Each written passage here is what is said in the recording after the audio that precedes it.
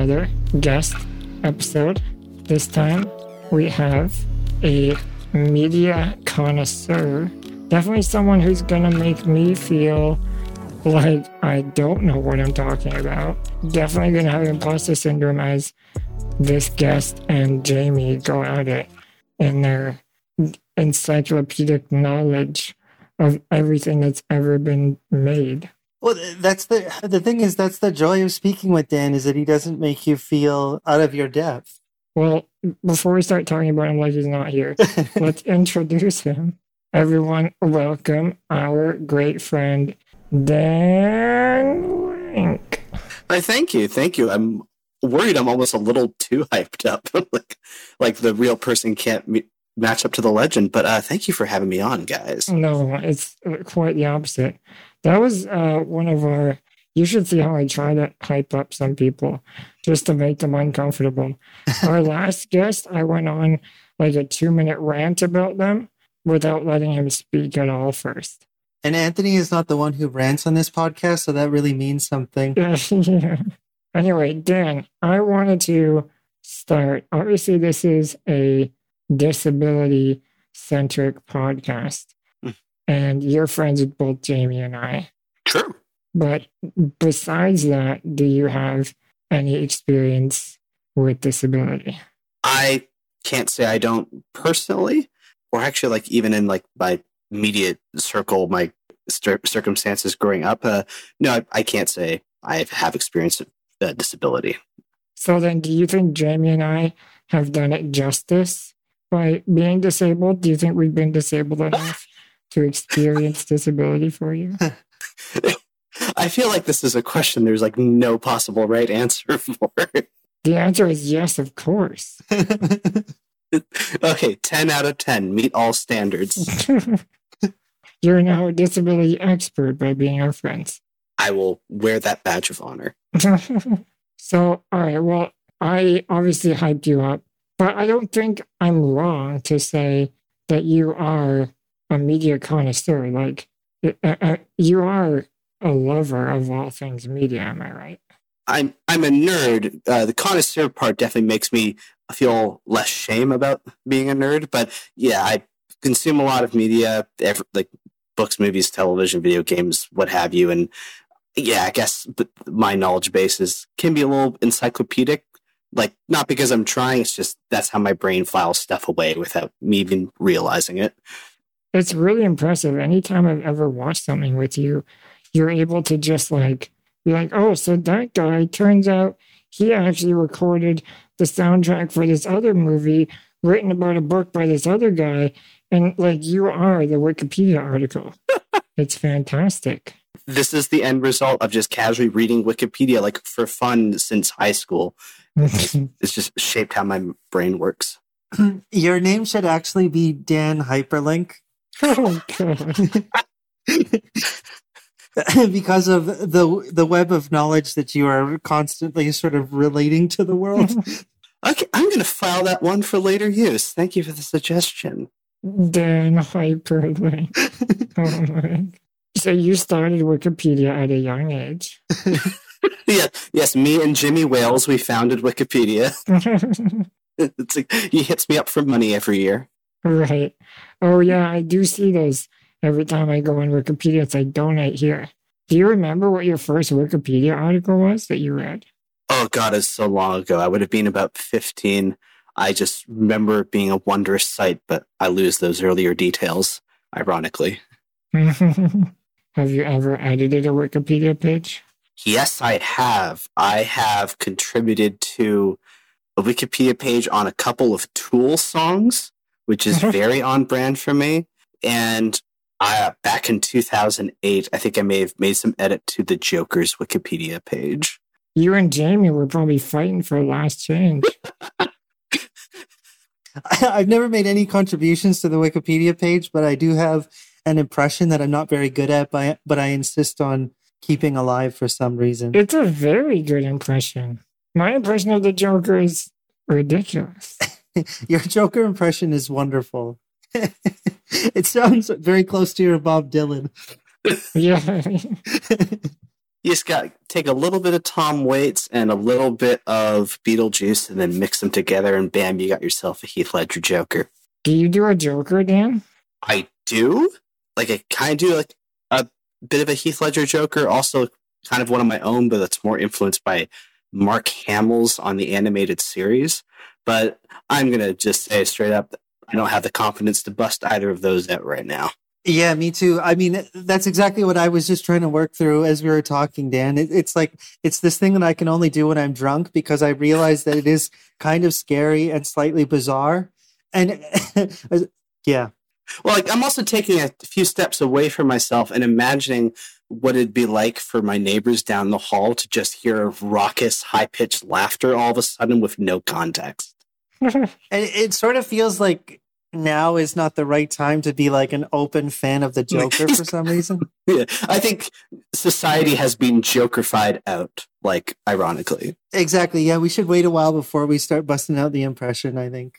At least a few years. Correct me if I'm wrong, Dan. You also have a degree in journalism from Carleton, right? No, so I originally did go to Carleton for journalism, but they have famously high standards for who gets from first year to second, and I did not meet those rigorous standards, so I ended up being an English and psych double major. Oh, awesome. Yeah. I think you and I met each other at Rooster Pub several years ago in like 2013. Really? Yeah, we have a mutual friend who runs a podcasting business and actually helped Anthony and I launch. And I met this person for drinks, and you happened to be at the table with him. And I don't remember the context or content of our conversation after that point because I think I drank far too many beer. It was just you guys comparing Joker impressions. Oh, that does sound consistent. This completely escapes my memory. Well, also, you were getting drunk at Rooster's, the coffee house? Oh, the Atomic Rooster. Oh, okay. You know what? Now I'm remembering this a bit more.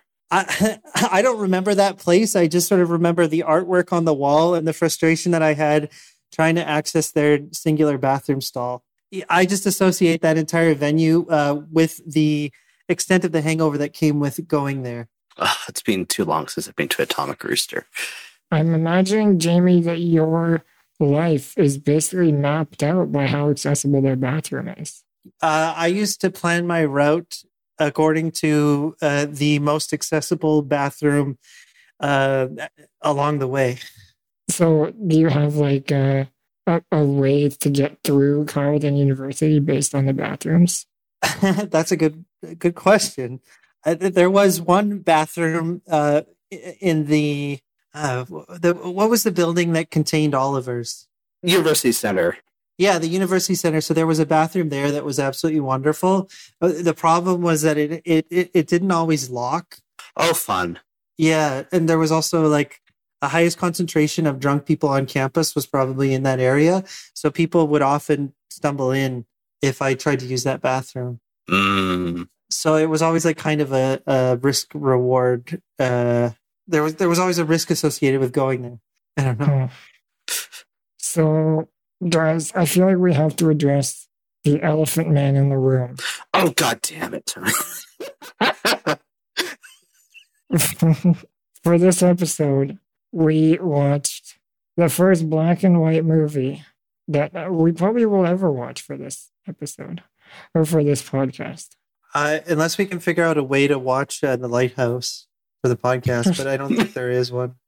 I've watched it several times. I'm really not sure how you'd be able to get an interpretation of that movie pertaining to this podcast out of it. Though it's always just a good movie to discuss regardless. You might be able to argue that like irritable bowel syndrome is a type of disability, in which case Willem Dafoe is eligible, but that's a stretch. Okay, so wait, I've never seen The Lighthouse. Here's what I'm picturing based on what I've heard so far right now. It's about a guy who lives at the top of a lighthouse, but he has IBS and the bathroom is at the bottom of the lighthouse. So every time he has to go to the bathroom, you watch him have to race down the lighthouse to get to the bathroom. I'm pretty sure that's actually a scene in it, yeah. I was just going to say, it's more like he gets drunk and shits himself. So we're circling right back to Roosters at Carleton University. All right, one of you, who's obviously more qualified than me, explain what this movie is. I'll take the lead on that one. So, The Elephant Man is a 1980 film by David Lynch. He who famously created Twin Peaks as well as like Mulholland Drive and Blue Velvet. But The Elephant Man is one of his few, I think it's like his only biopic, but befitting of David Lynch, who's known for his very surreal and nightmarish work. It's a very strange biopic that takes a lot of artistic liberties for the sake of like really immersing you in this dreamlike world. And it focuses on John Merrick, who is a man living in Victorian London and who almost since birth has been afflicted by a very severe physiological condition. According to Wikipedia, he possibly had a combination of Proteus syndrome and neurofibromatosis. Nobody knows, but regardless, the end result was his body was covered in non-cancer, well, at least non-malignant cancerous tumors, which made it very difficult for him to breathe, converse, at least at first. And he had a living performing in various circus sideshows across England. And the Elephant Man movie, Lynch's film, discusses his relationship with a London doctor, Frederick Treves, played by the great Anthony Hopkins. Merrick himself is played by John Hurt, who most people probably know as the poor son of a bitch who gets a chest burster popping out of him in Alien.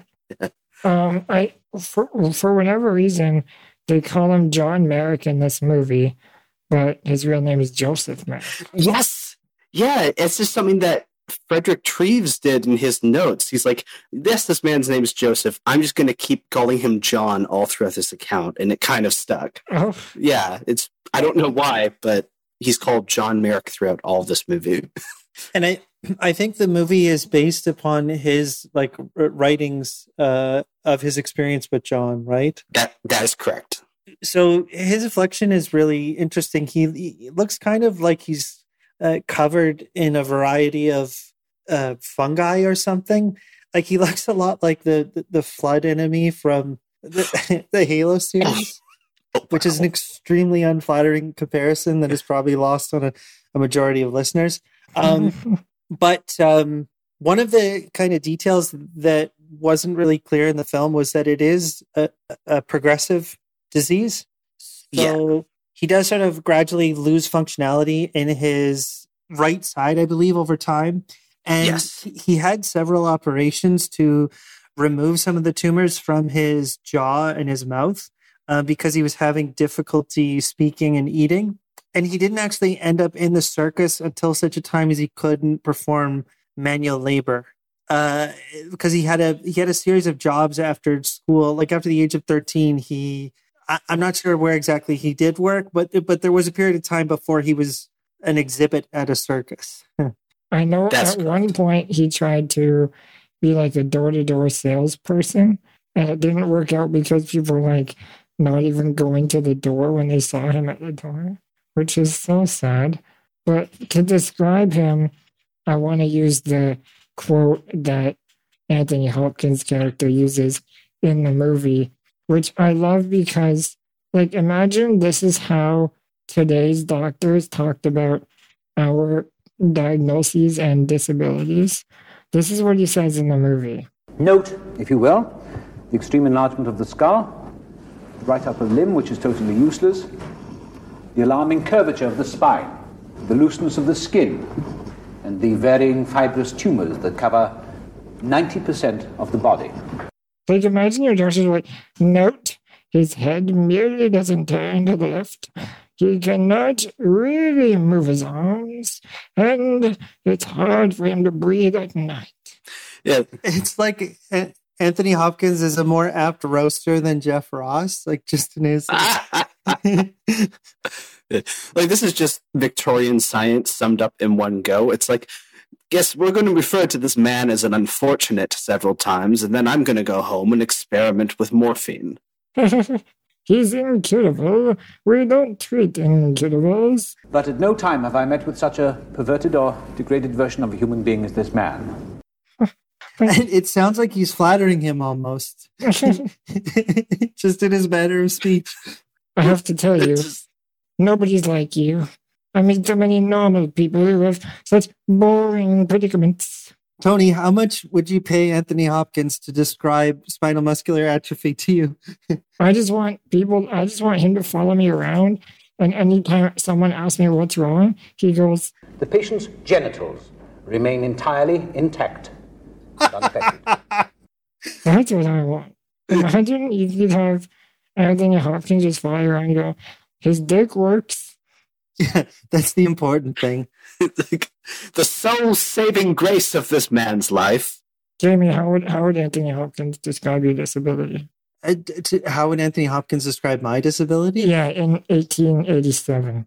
Well, I mean, he would definitely mention the alarming curvature of the spine, the extreme atrophy of muscle on the left side of the body, and the hip dysplasia, you see, that does not allow him to sit straight despite his best effort. And his feet, they're absolutely appalling. They have no shape whatsoever, and they are constantly maintaining a blue hue that is reminiscent of, I don't know. Yeah, it was pre-Smurfs. Pre-Smurfs, yeah. And then he would cry one single solitary tear. Right, exactly. And that would indicate his absolute empathy. Yes. At first, a lot of people assume that Merrick must not be all there mentally. Or they're assuming that because, by God, that'd be horrifying if he was. But no, actually, Joseph Merrick was this very well-read dude, and he exhibits it throughout the movie, though the way he spoke in real life, from what I understand, probably would have been more impeded than he speaks in the movie. Though he was always willing to just strike up a conversation with passersby his hospital window. The crazy thing was his disability and all of his protrusions were at first, I thought, just like skin and tumorous.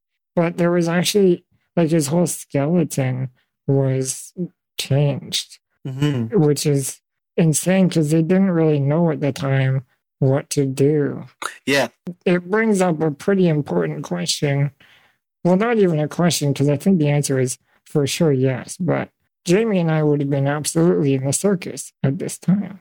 And hanging out with the guy who played R2-D2, who's that dwarf who helps free Joseph Merrick towards the end. No way. That's the guy who was inside the R2-D2 suit, Kenny Baker. What? Yeah. There was a guy inside that? Yeah.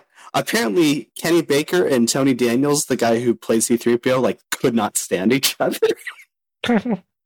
That's perfect, because they kind of hate each other in the movie. Yeah, you can really feel that robot chemistry. Yeah. Imagine growing up in that time, though, and being stuck in that circus. Interesting thing. It sounds like Joseph Merrick had a lot easier life than is depicted in that movie. Apparently, like, he voluntarily joined up with a lot of sideshows, and he spoke well of, like, a lot of the circus masters he worked with.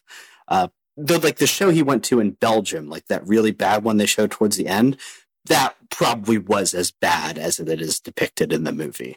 Well, it was, I don't really know much about, what do they call it, like the penny gaff or whatever, where people would go around and pay tiny bits of money to go and stare at freaks, as they called them. Just to gawk. Yeah.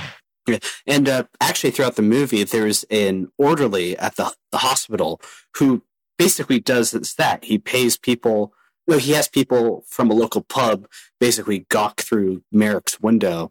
And it's interesting how they contrast this visual of this poor, civilized, deformed dude weathering the abuses of all these, like, feral, almost like animalistic people who are, like, hounding him. It's neat, interesting contrast.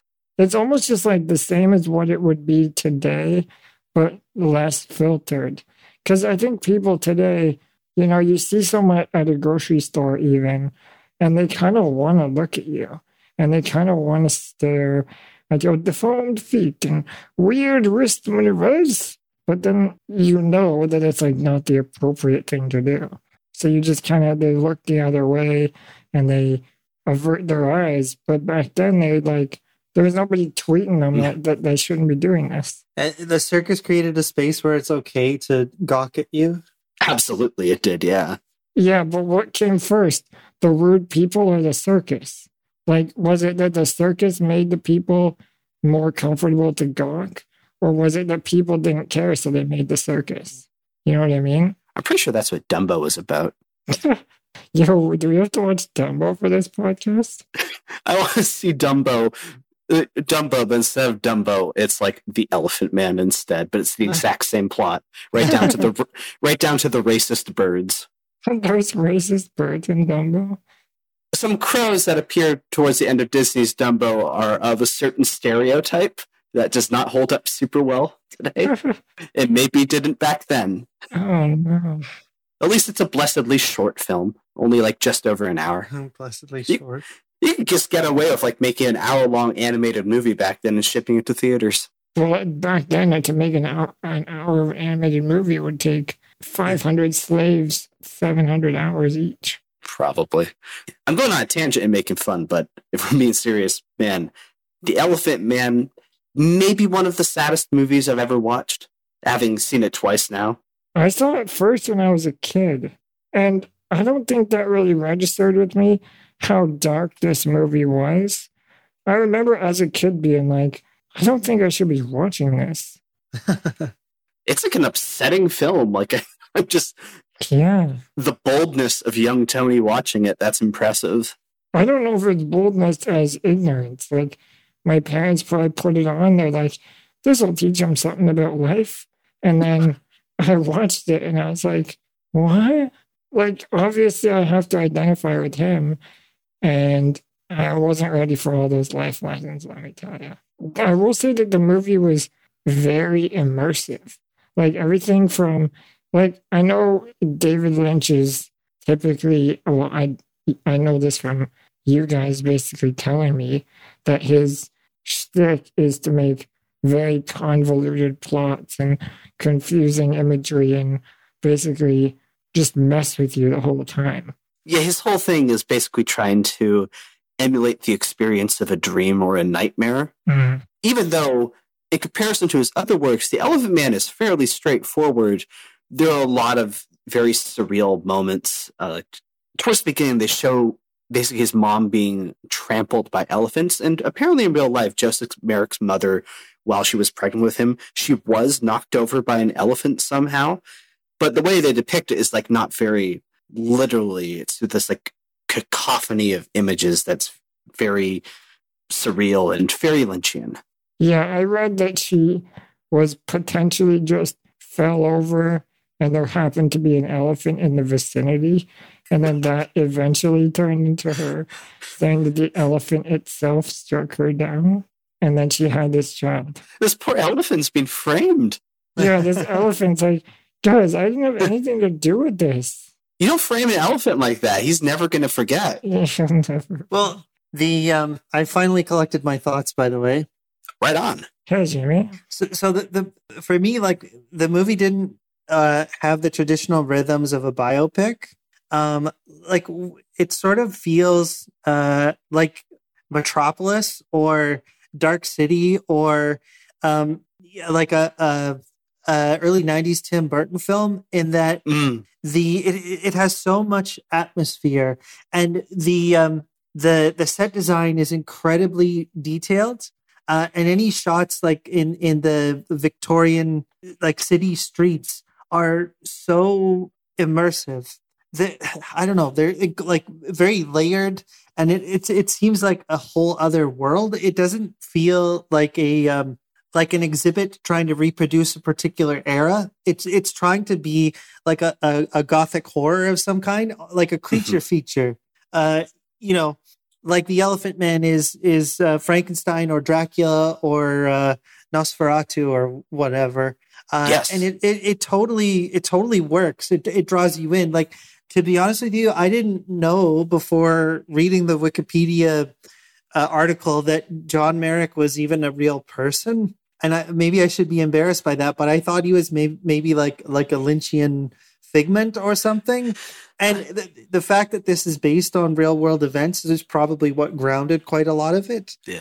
And the fact that he could only sort of bookend the film in dream logic rather than sort of root it in that.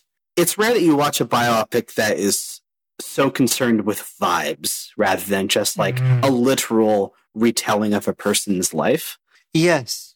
And which also successfully hammers home just how awful a time and place that would be to live. Yeah, like it very much hammers home how unfacilitating the real world is to Merrick's condition. And it contrasts heavily with the environment that he ultimately ends up living in until he dies, which is, like a very clean and orderly and, like a hospital environment, essentially.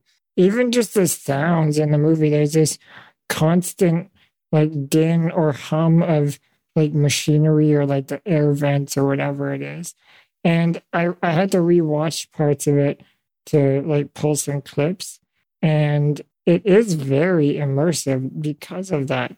Because you feel like you're sitting in the room while he's showing the Elephant Man to the other doctors and stuff. It really brings you in and makes you feel like you're there, even though obviously none of us can relate to being in 1986 or wherever this was. 1880s? 18, yeah. Yeah. David Lynch handling his own sound design is something that can actually be so personable. The other thing that it does is it kind of creates this constant unease. Like once Merrick's face is finally revealed, there is still an unsettling kind of horror that permeates the movie, and you're not really sure why.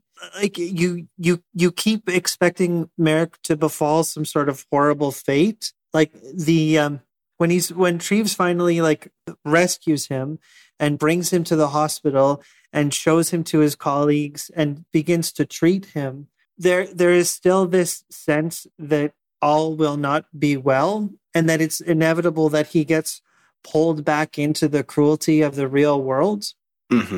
And yeah, like I guess like one issue that I kind of had with the movie is that it tries to portray, like it wants to be compassionate toward Merrick, but it also can't help but in many ways portray him as like a creature. There's the whole thing like in the start of the film where they don't reveal his face until about 25 minutes in, which I felt is very much cribbed from Jaws. Like it's building the anticipation of how horrible he looks, right? And it's like in the scene where Treves discusses Merrick's anatomy, like they still don't show him in that, and I guess it's because you can't show a flaccid penis in a movie in 1980, but still there is this sense that the film is frightened of him in equal measure as it wants us to care about him. So are you saying that you would have enjoyed the film better if you got to see his dick? Yes. Hey, flash forward 4 years to that adaptation of 1984 that John Hurt also starred in, and he hangs some dong there. Yeah, and the movie was better for it. But no, I definitely see what you're talking about, like how there's that very slow reveal of how Merrick appears. And I think Roger Ebert noted it in his review, like way back then in 1980, was like, well, is Lynch kind of indulging in the same sort of sideshow tactics as like the people he's denigrating in the movie? Like right down to the fact that they didn't show Merrick's appearance in any of the posters or promotional materials. But then once it gets to the part of the movie where they reveal what he looks like in full, they just fully commit to it. Yeah. Yeah, that's true. That's neat. Like they don't flinch away from his appearance to the remainder of the movie. They will film him dead on, give him like beautiful close-ups.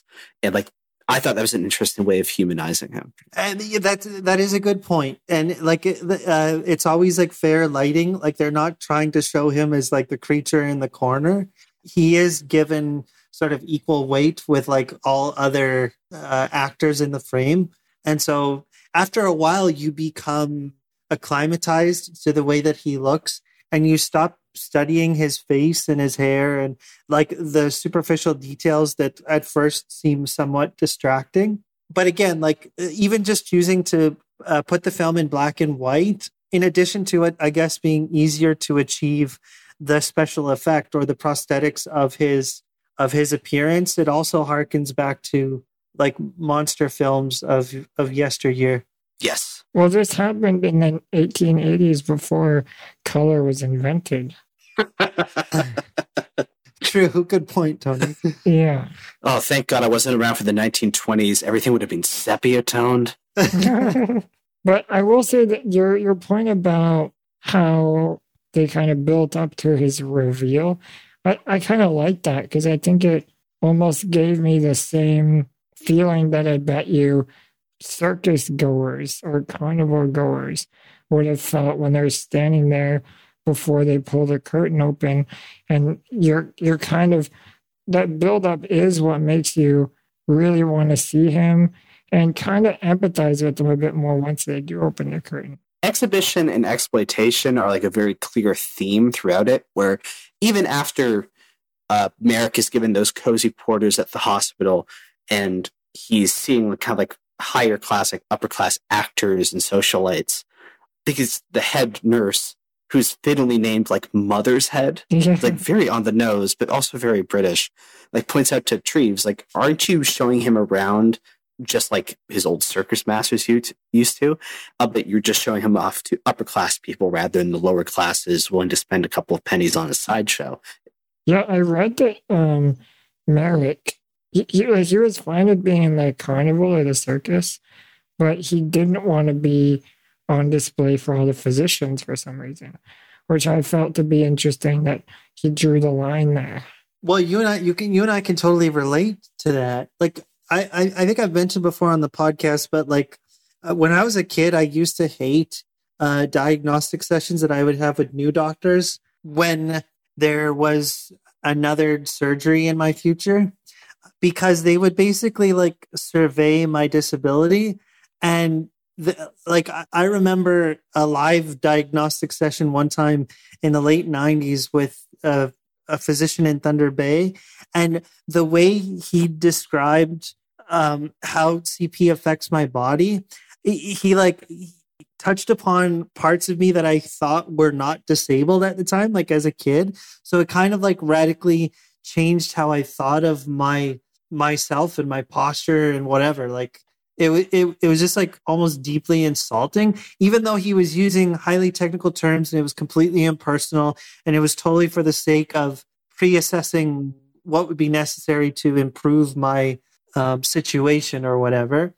I remember leaving the doctor's appointment like crying. Oh, I was like really upset. And that's probably what Merrick was trying to avoid, because I don't know, we just talked about this, like Hopkins' language, his command of language makes it funny when he's describing people in such unflattering terms, but it also stays with you for life. Yeah. Well, it's so matter of fact, right? Like, even, although I think it's hilarious that he did do the whole, like, his dick still works thing. When he did that, he literally was like, now show everyone your dick. Like, yeah, that's degrading and humiliating. Probably way more so. yeah, like you're being reduced to like a series of conditions and symptoms and on public display at the same time. But how is it different than when he was at the carnival? Like, why was he cool with that and even kind of sought that work out, but he didn't want to do it for the physicians? I'm just thinking, like, when it comes from someone who has been ordained a professional, then it seems to be that much more true. And like, I guess in a carnival, like, you expect people to be crude and honest and forthright about their feelings, especially if you are being positioned as like a non-human, like an elephant man. But like in a professional capacity, you kind of hope that modern medicine and the people who facilitate it have more of an understanding. Because the idea is that if they don't understand you or they don't even empathize with you, then who will? Because they're supposed to be ostensibly the ones that understand you physiologically the best. I think there's also an element of them sort of, it's more when you're at the carnival, everyone's kind of a freak at the carnival. Yeah. Whether you're paying admission or you're one of the acts, you're still kind of crazy. Yeah, and maybe in that environment, you're a lot more liable to be understood. Yeah, but then when you're with your group of physician friends and they're like, yo, check out this guy's dick, it doesn't have any lumps on it. Yeah. He's like, Remarkable. aren't you guys supposed to be helping me? Like, you guys have the power and the knowledge and the resources to do something about it. And now I feel like I'm just back at the carnival. They position you like a slab of like surgical filet mignon. Like they're so excited to cut into you and figure out what the fuck is wrong with you. Yeah. And so you feel in some way more consumed by them than you are by like the patrons of or the customers at a carnival. Yeah, so I really do like how that is kind of where he starts to have agency again. And he turns from, well, at first, Anthony Hopkins thought he was basically just a homeless idiot. He called him like an imbecile. Fun fact about the word imbecile, that's actually my first trip to the principal's office was by calling my teacher's assistant, or not teacher's assistant, EA, like educational assistant, calling her an imbecile because I thought it was a funny thing to say. Because I watched it on a TV show. Who knows? Maybe it was Elephant Man. No, it couldn't have been, because I remember hearing the word imbecile, and it was like something like Steve Harvey called someone an imbecile, and everyone laughed. And I was like, oh, that's a funny thing to call your friend. So I called my EA an imbecile, and she started crying. Oh my God. Goodness. And I was like, oh, sorry. Cut to me in the principal's office explaining that I don't even know what the word imbecile means. I thought it was just a funny thing to say to your friend. And he had to try to believe me. The innocence of youth. I think I got in trouble for using that word as well when I was a kid. I think when I said it, I just wanted to be like some supervillain in a Bond movie who would throw that around. It's a fun word. Same with like insolent. I love. There's a scene in this film when Merrick's handler at the circus like comes to the hospital to try to basically steal him back from Anthony Hopkins. And like the two of them are standing in a staircase, just sort of fighting in close, like exchanging harsh words in close proximity. And it actually does look like they're about to come to blows, or he's like Hopkins is about to get nudged down the stairs. And the guy's just like, I shall go to the authorities. And it's like, that is understood to be the worst possible or the height of conflict between them. By Jove, he's asking the magistrate to intervene. How dare you? Do you think that by the end of the movie, they did a good enough job of bringing his arc from homeless idiot, barely just here for a gaffe, all the way to fully fledged human, just misunderstood and outcast? I'll go first. No. No. I really liked this movie, and I very much appreciated Hopkins and John Hurt's performance. And I don't know who the woman was who played the actress that comes to visit Merrick at some point. So that's Anne Bancroft, famously known as the older lady who seduces Dustin Hoffman in The Graduate. Oh, okay. Yeah. She's wonderful in this film. Anne Bancroft was great. Yeah, there's a scene where her and Merrick exchange lines from Romeo and Juliet, and you actually feel like a palpable chemistry between them, you know, despite Hurt being behind a grotesque mask and, you know, she doing her darndest to look past his appearance. Like it is a touching scene.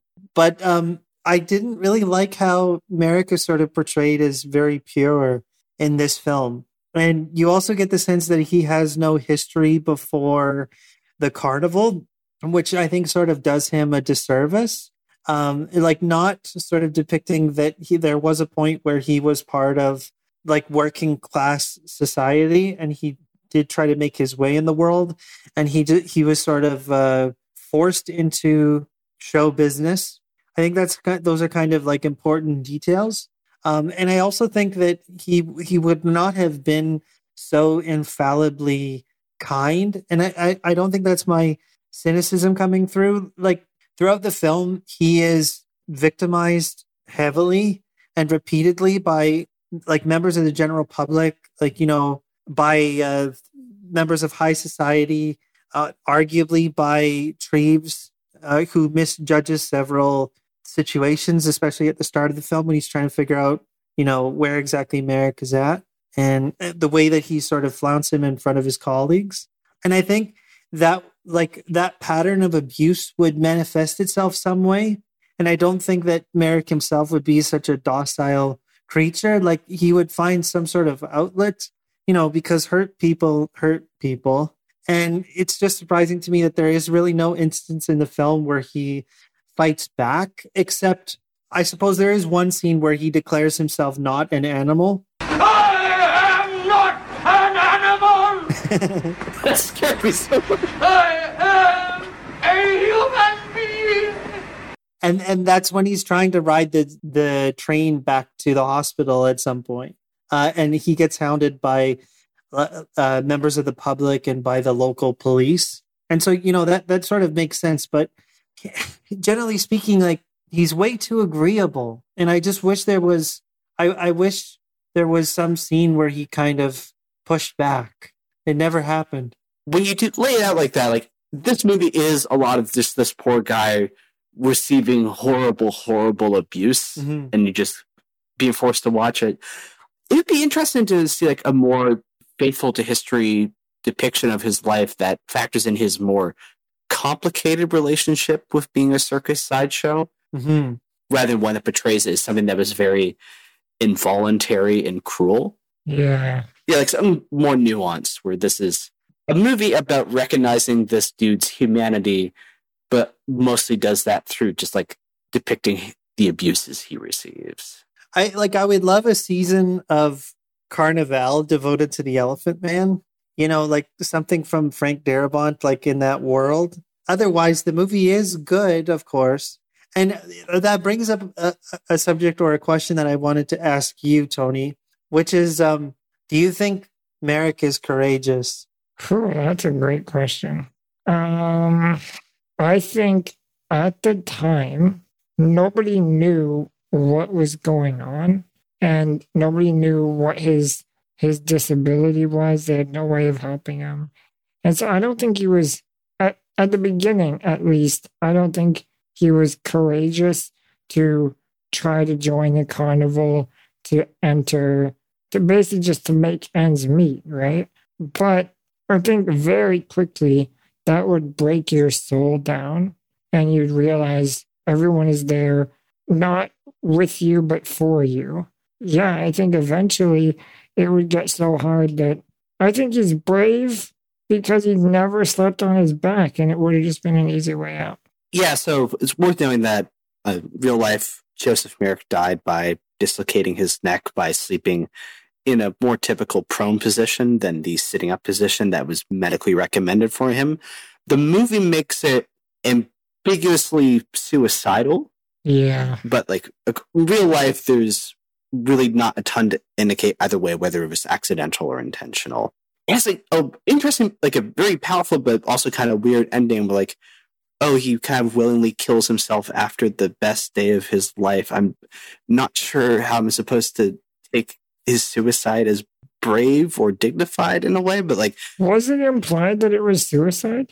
The way he talks about previously having talked about wanting to sleep like normal people, and like how he's looking at that one drawing of the person sleeping on their side, like there implies like a level of intent to it, at least in Lynch's version. Right. In the movie, he does express a desire to sleep normally. Whether or not he's brave, I think that he had other options that were easier, and he chose a relatively harder life. Like one where he was able to like kind of demonstrate like his intellectual dignity. I think that was what was really cool about this movie was, and honestly just about him, is that he really strove, is that a word? To find a way to prove himself as more than just a pretty face. He learned how to work it. Yeah, he figured out how he could, when people are like, make lemonade, what they mean is join the carnival. Like, if you're born with a face that only a mother could love, and your only course of action to make money is to basically let people exploit you, I think it does take some courage to put yourself out there in a way that's just like, all right, I'm gonna have to be fully okay with it for you. I mean, ultimately there is some selfishness to it, but yeah, I think I would say overall, I wouldn't trade my life for his, that's for sure. Sad fucking movie. Do you think he's brave? I don't know. I don't see what easier path he could have chosen. He could have just fallen asleep without a pillow. Sure, that's true, I guess. And it took him 27 years to make that decision. And even then, it might not have been a decision. Here's a poem that he liked to quote, and I'd never heard it before. It's by Isaac Watts, but I feel like it's a pretty insightful poem. Isaac Watts apparently is like a hymn writer. So I'll try to do my best, Anthony Hopkins, and read the poem. I'll just read the first verse. "'Tis true my form is something odd, but blaming me is blaming God. Could I create myself anew, I would not fail in pleasing you." That's heavy stuff. That really, to me, helps me understand what he must have been going through to just be like, well, I'll read the second part of the poem. It's a little bit more cryptic, but if I could reach from pole to pole or grasp the ocean with a span, I would be measured by the soul, the mind's the standard of the man. Yeah, I mean, that poem, I think, really helps to get to the bottom of where this guy was coming from his whole life, where he's basically just trying to be seen. Essentially, he's putting himself out there, being seen in the most superficial of ways every day for money, but he's never really been seen outside of Treves, who eventually, even though, again, Treves was like, I just want to see your crazy face, dude. And then he saw his crazy face and he's like, yo, you got a fine ass dick too. But then he eventually was like, oh, and you know stuff? You have talent and skill, and you're like a fully fledged human being? There are scenes where Treves brings in people to have tea or dinner with Merrick, and he becomes like overwhelmed with emotion because these people are choosing to interact with him and talk to him and get to know him, and they're not running away in fear. And just that reception in and of itself, even though it is slightly manufactured or entirely, I don't know, means so much to him. And he is constantly declaring his gratitude to Treves merely for acknowledging him as a human being. Like, yeah, it speaks to kind of this desire, and I think all disabled people to reciprocate. Yeah. I don't know if that makes sense to you, Tony, but we always talk about if we were given the opportunity to give back to the people that help us on a daily basis, like it would be extremely gratifying. I felt like that energy in all of those scenes. I've had a fantasy a bunch of times where I become able-bodied all of a sudden, and I become like an attendant and just start like doing personal care for other disabled people. A, because I think I'd be pretty good at it because I kind of know, at least from my experience, what's good and bad. But yeah, also because it is a very cool way to be able to give back. But you also do that, though, in your line of work, right? Through your like suite of assistive technologies that you essentially prescribe to other disabled people. Yeah, there are definitely other ways you can do that. And you facilitate their independence in ways that is potentially more permanent than an attendant care call. Maybe. I don't think there's like a hierarchy of ways you can help someone, but I do think that the scene when he started crying because she was nice to him. Oh, yeah. That was honestly like, it was super sad, but it wasn't unrelatable. I've definitely felt sort of like overwhelming joy when someone is just nice to me for no reason, and you can tell that they're not doing it because they have something to gain from it. Yeah. And I don't think it's not necessarily rare, but when it does happen, it's special because it's different than a lot of the times people are nice to me. It's because of a transactional service that's being provided.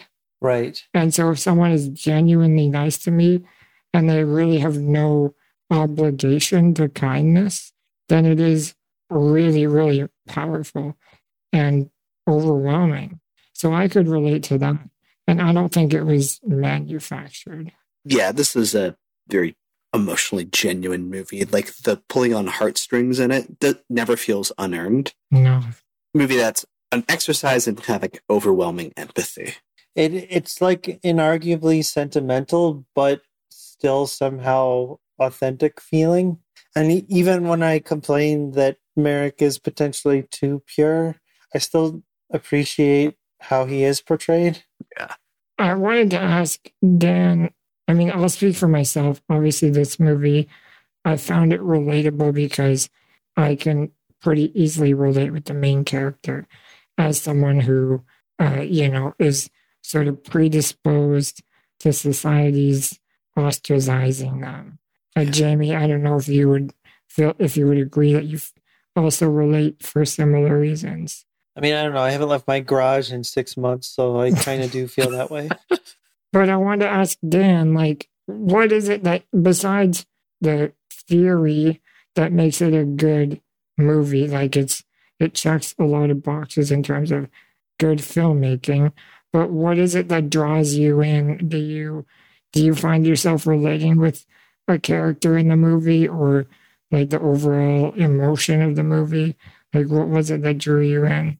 I definitely find myself relating with Hopkins' character, Treves, a lot in terms of like that struggle of like finding the best way to be compassionate, but in a way that isn't performative and like patting yourself on the back for like being like such a good person.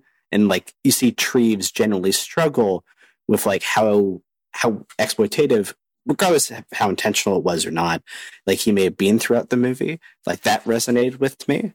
I don't know, like a movie that's kind of about like the cruelty of strangers, but also the kindness of strangers. That's always going to touch me a bit. That's a really interesting point. I hadn't thought about Treves because you're right. He is very compelling in the navigation of, he's trying to help this person, but at the same time, he does have a lot to gain personally from doing so.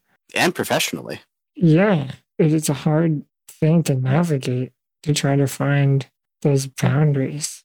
And just being straight up, it's just a very pretty movie to watch and listen to. Yeah. I was going to say, if I had a choice between this movie and My Left Foot, I think the aesthetics would definitely win me over, would definitely make Elephant Man the better choice. Why are those the two movies to pick from? Well, I think those two films sort of approach disability in a similarly unflinching manner, and they're both incredibly heavy emotionally, and both disabled people sort of befall a similarly depressing fate, I guess. Like their lives are almost like unimaginably bleak. They both find an outlet from their experience through art and through high culture and exposure to other talented artists. I mean, I want to reiterate, his life isn't super bleak. You do have to remember this major point. The patient's genitals remain entirely intact and unaffected. Oh, that's a soundboard clip if there ever was one. I do remember reading in the Wikipedia article, not to dampen your dick joke, Tony, but I do remember reading that Merrick had like pustules all over his body that exhibited an extremely unpleasant odor. Oh yeah. And so on a daily basis, he had to endure like a hygiene regimen that was pretty extensive and unpleasant. And so I think his day-to-day was rather awful. And like the hospital, like the nurses would try to prevent Merrick from like wandering the halls too much because they were afraid that he would alarm the other patients. So you know, his social life was super regimented. He required constant care and et cetera, et cetera, et cetera. But his dick worked, bro. Yeah, but his dick worked. Yeah. Yeah, no, I'm not. Obviously, I'm joking. I don't think that he had an easy life by any definition, any stretch of the imagination. Dan, do you think the film would have benefited from some more Lynchian surrealism? I think that the vast majority of films would benefit from that. Like, really, any movie.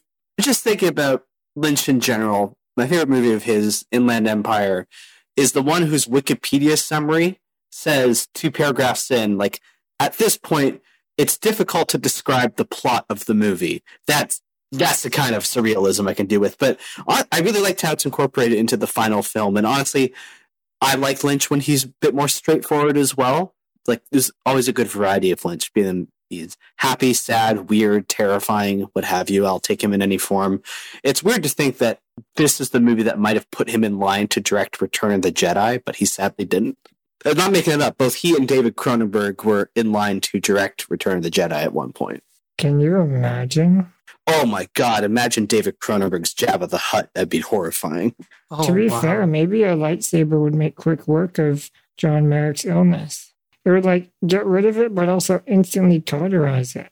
There's probably a Star Wars species who looks like Joseph Merrick too. If Lynch were to direct a major Star Wars sequel, then it might have been likely that Disney would not acquire it from George Lucas, which might have led to a happier landscape of science fiction films. My overall thoughts, honestly, were the movie is a lot emotionally. It took a lot out of me, even though I knew going in that it was going to do that. There were moments where I was like, I don't want to watch this. Like, it was just so real. But I think that's a good thing, right? Like, I think, like you said, it's unflinching. It's kind of just in your face. You have to accept it. There's probably some therapeutic value in that. It's definitely, I wouldn't say it's for everyone. Do you think it takes courage to be kind in the face of unrelenting cruelty? Yeah, I'd say that. I think it takes discipline at the very least. Do you ever wonder if the kindness that is typical of a lot of wheelies in the face of the ignorance of other people is more, how do I phrase this question? Like, are we conditioned to be more agreeable, or do we arrive at like a certain capacity for adversity out of our collective experience? There's the learned helplessness thing, right? Where people often feel like because they can't help themselves, they kind of give up on a lot of things. And I think on the flip side of that, you also have people who, I don't know if it's complacence, but people do get more agreeable because maybe it's almost like scarcity, like fear of losing that thing. If you don't have an abundance of it, whether it's like friendship or love or access to your own toilet, when you do get it, you kind of want to hold on to it as much as you can. Right. Because otherwise you might lose it. And then what if you can't get it again? I guess it shouldn't really matter. Let me rephrase. What is the difference between a doormat and someone who is courageously kind? Like, courageously kind doesn't preclude you from like not being assertive. It doesn't preclude you from being assertive at certain points. Yeah, I agree. I think that there's passive, then there's aggressive, and then in the middle is assertive. So if you're like courageously kind, you don't have to let people walk over you. If you have healthy boundaries, then if you're kind to people and then they are unkind to you, then it's on you to either assert yourself and set those boundaries, or you can be complacent and let them be unkind to you more, and then you can still be, quote, courageously kind. But at what point are you just like losing yourself or forgetting what you want in that situation? I can't say for sure, but now this does make me want to watch a version of this movie where Merrick is like passive aggressive. Exactly. Just withering remarks left and right. Yeah, I think I get what you're getting at. Like, you kind of wish he was more bitter, almost. It's not that I wish he was more bitter. It's that I sort of wish he... I wish that there was a way that he... Bit back a bit more? Yeah, bit back. Or, I wish there was a scene where he properly conveyed to us the difference between how he is treated and how he wants to be treated. Mm. Yeah. And I don't know what that would look like necessarily, but I feel like the movie missed a moment where he could demonstrate maybe to his carnival caretaker what a fucking asshole he was. Or, said something to Treves that could have put him in his place surrounding his assumption of the utility of their relationship. I think their relationship ended pretty healthy. I suppose. I think the movie tried to do what you wanted when he had that big outburst at the end, but maybe it was just too little, too late.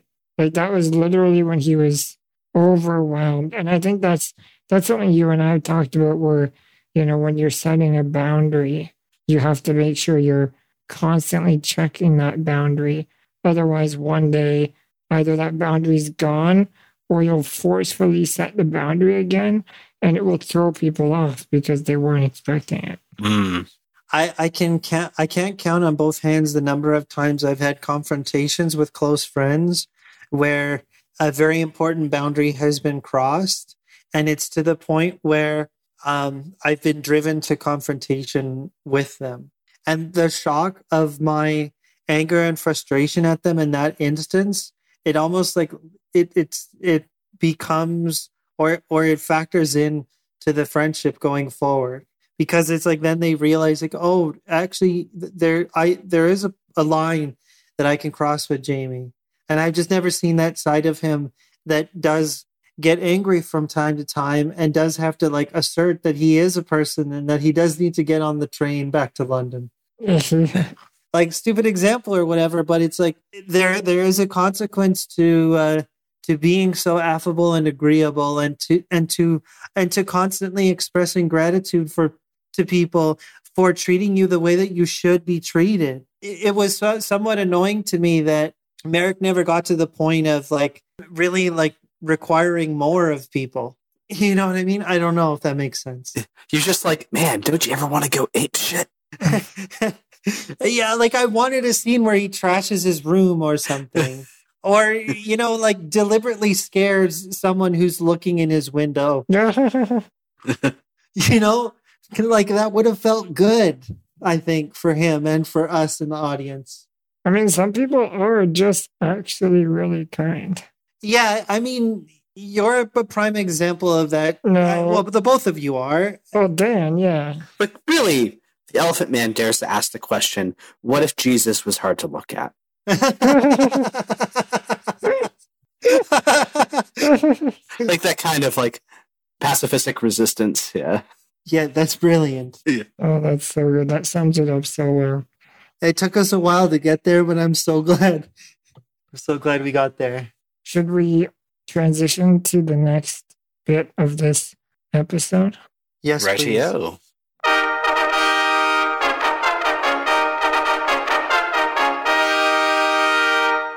Wheel breakers.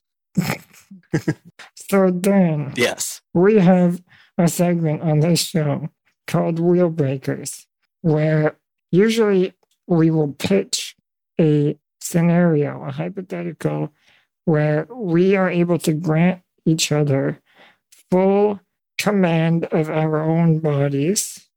So I can make Jamie fully able-bodied in whatever way that means to him.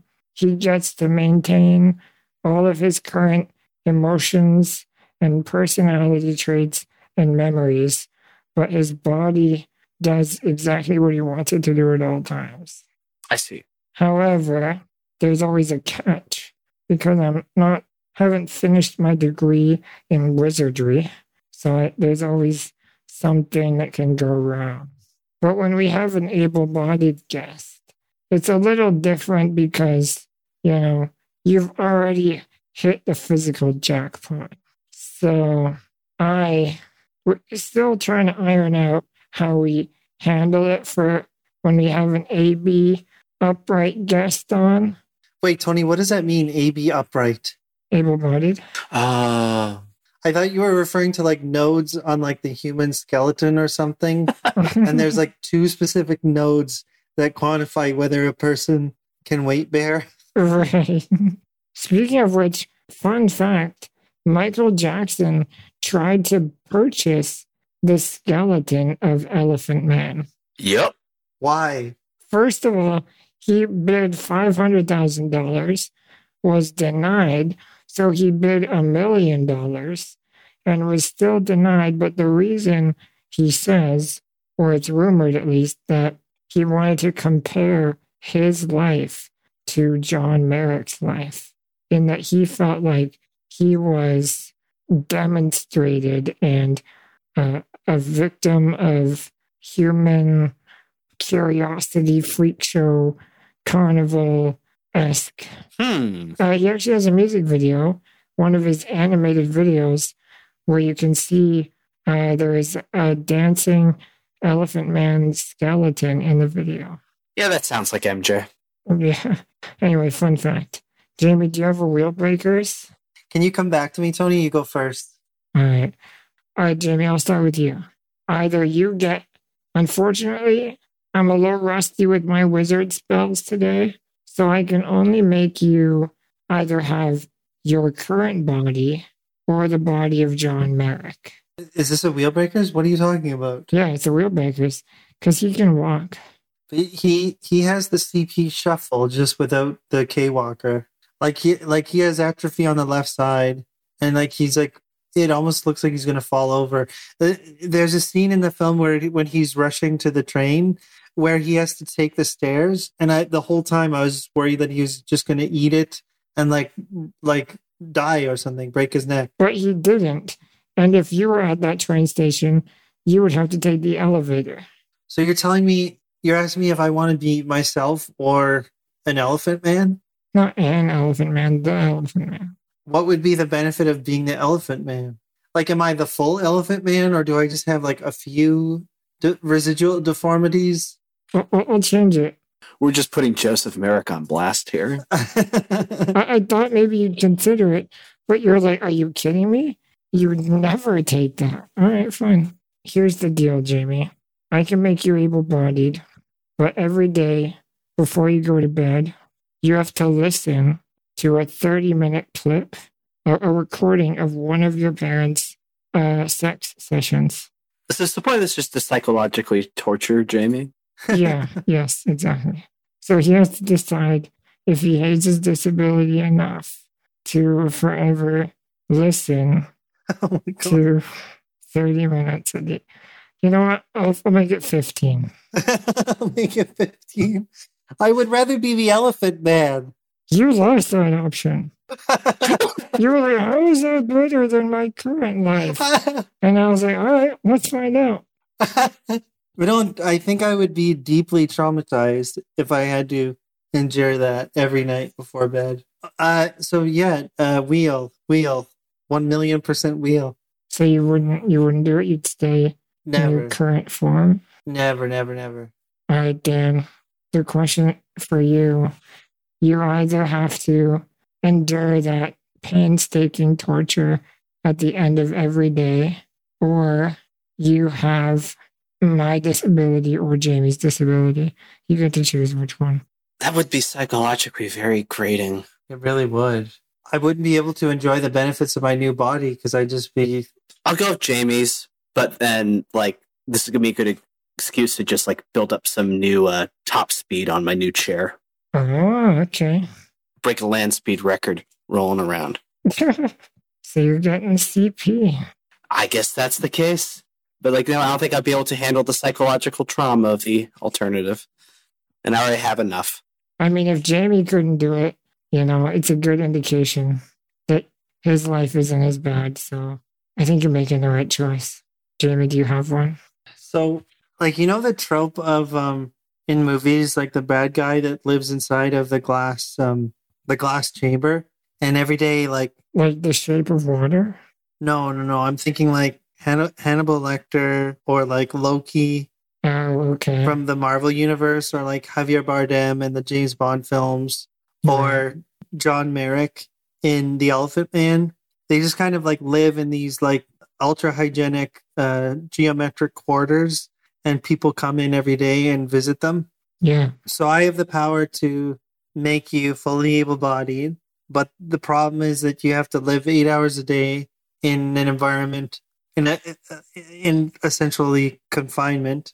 And your entire social life consists of people dropping into your living quarters and having tea with you. And then in the evening, the riffraff runs by and gawks at you. So you said 8 hours a day? Yeah. You get let out for like a couple hours to go for a walk. Are you giving me a salary too? Like, at what point do I get to work? Well, you can work from home. Yeah, but I'll be like on a Zoom call and someone comes in and is like, hey, just like sits down with their cup of tea. Yeah. And I just have to be like, hey guys, sorry, like I used to actually be disabled, but I'm able-bodied now, so people are gawking at me. Don't mind them. Exactly. No, I would not do that. Why? It would just be such an interruption to my day. Like, imagine like trying to make plans. And like, hey, you want to go out today? I'm like, oh, so I got that thing where people come and stare at me for 4 hours. Well, what if it was like members of high society? Like, I don't know. You're trying to sweeten the deal? Yeah, like You're sweetening the deal because the original deal's just really not great. No, but it's like, what if it was Elon Musk came and hung out with you every day? yeah, you have coffee with like, I don't know, Jay-Z. Oh, if Jay-Z wants to hang out with me because he thinks I'm cool, that's one thing. But if he wants to hang out with me because he thinks I'm a freak show. Because you have a lot of Insta followers because you're the guy that lives in like one of those glass chambers for villains. And oh, so you have given me a career as an Instagram famous person. This Wheel Breakers has gone completely off the rails. I might take that deal. Now you've sweetened it to a point where basically it just gives me a bunch of famous friends. Yeah, but it's for the wrong reasons. But I could still befriend them, and maybe they'd be like, hey, you're actually pretty cool. Maybe I actually just want to hang out with you. Yeah, so there's a chance that you could humanize yourself to them. Yeah. All right, yeah, I'll do it. Okay. I'll do it, yeah. I have some questions for people. I'd hang out with Jay-Z.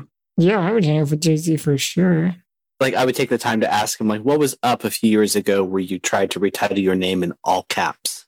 Was that a loud part of your life? So, do we give the same thing to Dan where he either gets your disability or that? Because that seems like an easy deal. Or my disability or that. How do we pitch it to Dan? I don't know. I've never figured out the inverse of this for able-bodied people. It's a tricky one. Yeah. Because we have to take something away, but not too much that you're like, no. But I thought the idea was to make disability seem more appealing than some scenario where you are able-bodied, but... Yeah, exactly. So Dan is Dan, but he's under house arrest. Well, it worked in mine. He took your disability. I'm already basically under house arrest of quarantine. True. I need a second. Sorry. Just tell him one of the options is my disability, and then the other one is your bones are so brittle. I'm like Samuel L. Jackson in Unbreakable. Yeah, you're glass. I don't want to be glass. I finally broke a bone in my life a couple of years ago. I don't want to go through that again. Finally? It's like you were waiting for it. Just sign me up, put me in a chair, I'll roll around. Probably less chance of me toppling over and breaking something. Yeah, the problem is, Jamie, we're so good at this podcast that people listen to it and they go, doesn't sound that bad. And then so it's hard to make a scenario where people go, I don't want to do that. Because we already make people go, yeah, that's pretty cool. Yeah, so that's my answer, I'd say. All right, well, that's fair. That's a good answer. Well, Dan, Yep. thank you very much for helping us figure out and dissect this movie. I really think that you were the right person for it because it is a very heady movie and you kind of have to have a pretty eclectic and well-versed background to really be able to understand why this movie is this movie. You know what I mean? Like it's one of those movies where you can't just sit someone down and say, watch this movie. Yes. There's a lot going on. I can't envision a scenario where someone pops a bowl of popcorn and sits down with their family to watch Elephant Man. Yeah, you can't bring someone home on a date and be like, yo, I got this movie for us to watch. Yeah, there's no such thing as Elephant Man and chill. Yeah. Yeah. Well, hey, Lynch is my favorite director, so I'm always happy to have the opportunity to chat his stuff. Oh, there's a good one. So you get to be completely able-bodied, but for every first date that you have, you have to show Elephant Man. So it's no different from how my first dates currently go, is what Exactly. You're talking to someone who on one of the few dates he went on in high school, like said, hey, let's watch Silence of the Lambs.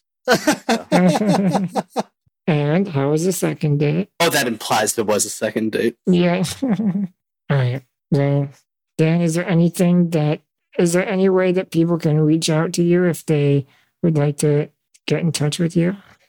Well, you can find the many pictures I take on Instagram at Dan Ashtree Lane, all one word. I think I might post them tonight. But yes, that's where you can find me online. Oh, and also my Letterboxd account is Damien Karras 73, DAMIENKARRAS 73, named after the younger priest from The Exorcist. So yeah, if you just want some movie reviews, that's my Letterboxd account. Amazing. All right. Well, thank you for coming on, Dan. Gentlemen, thank you for having me. It's been a pleasure. Yes, that was fun. Thanks a lot, Dan.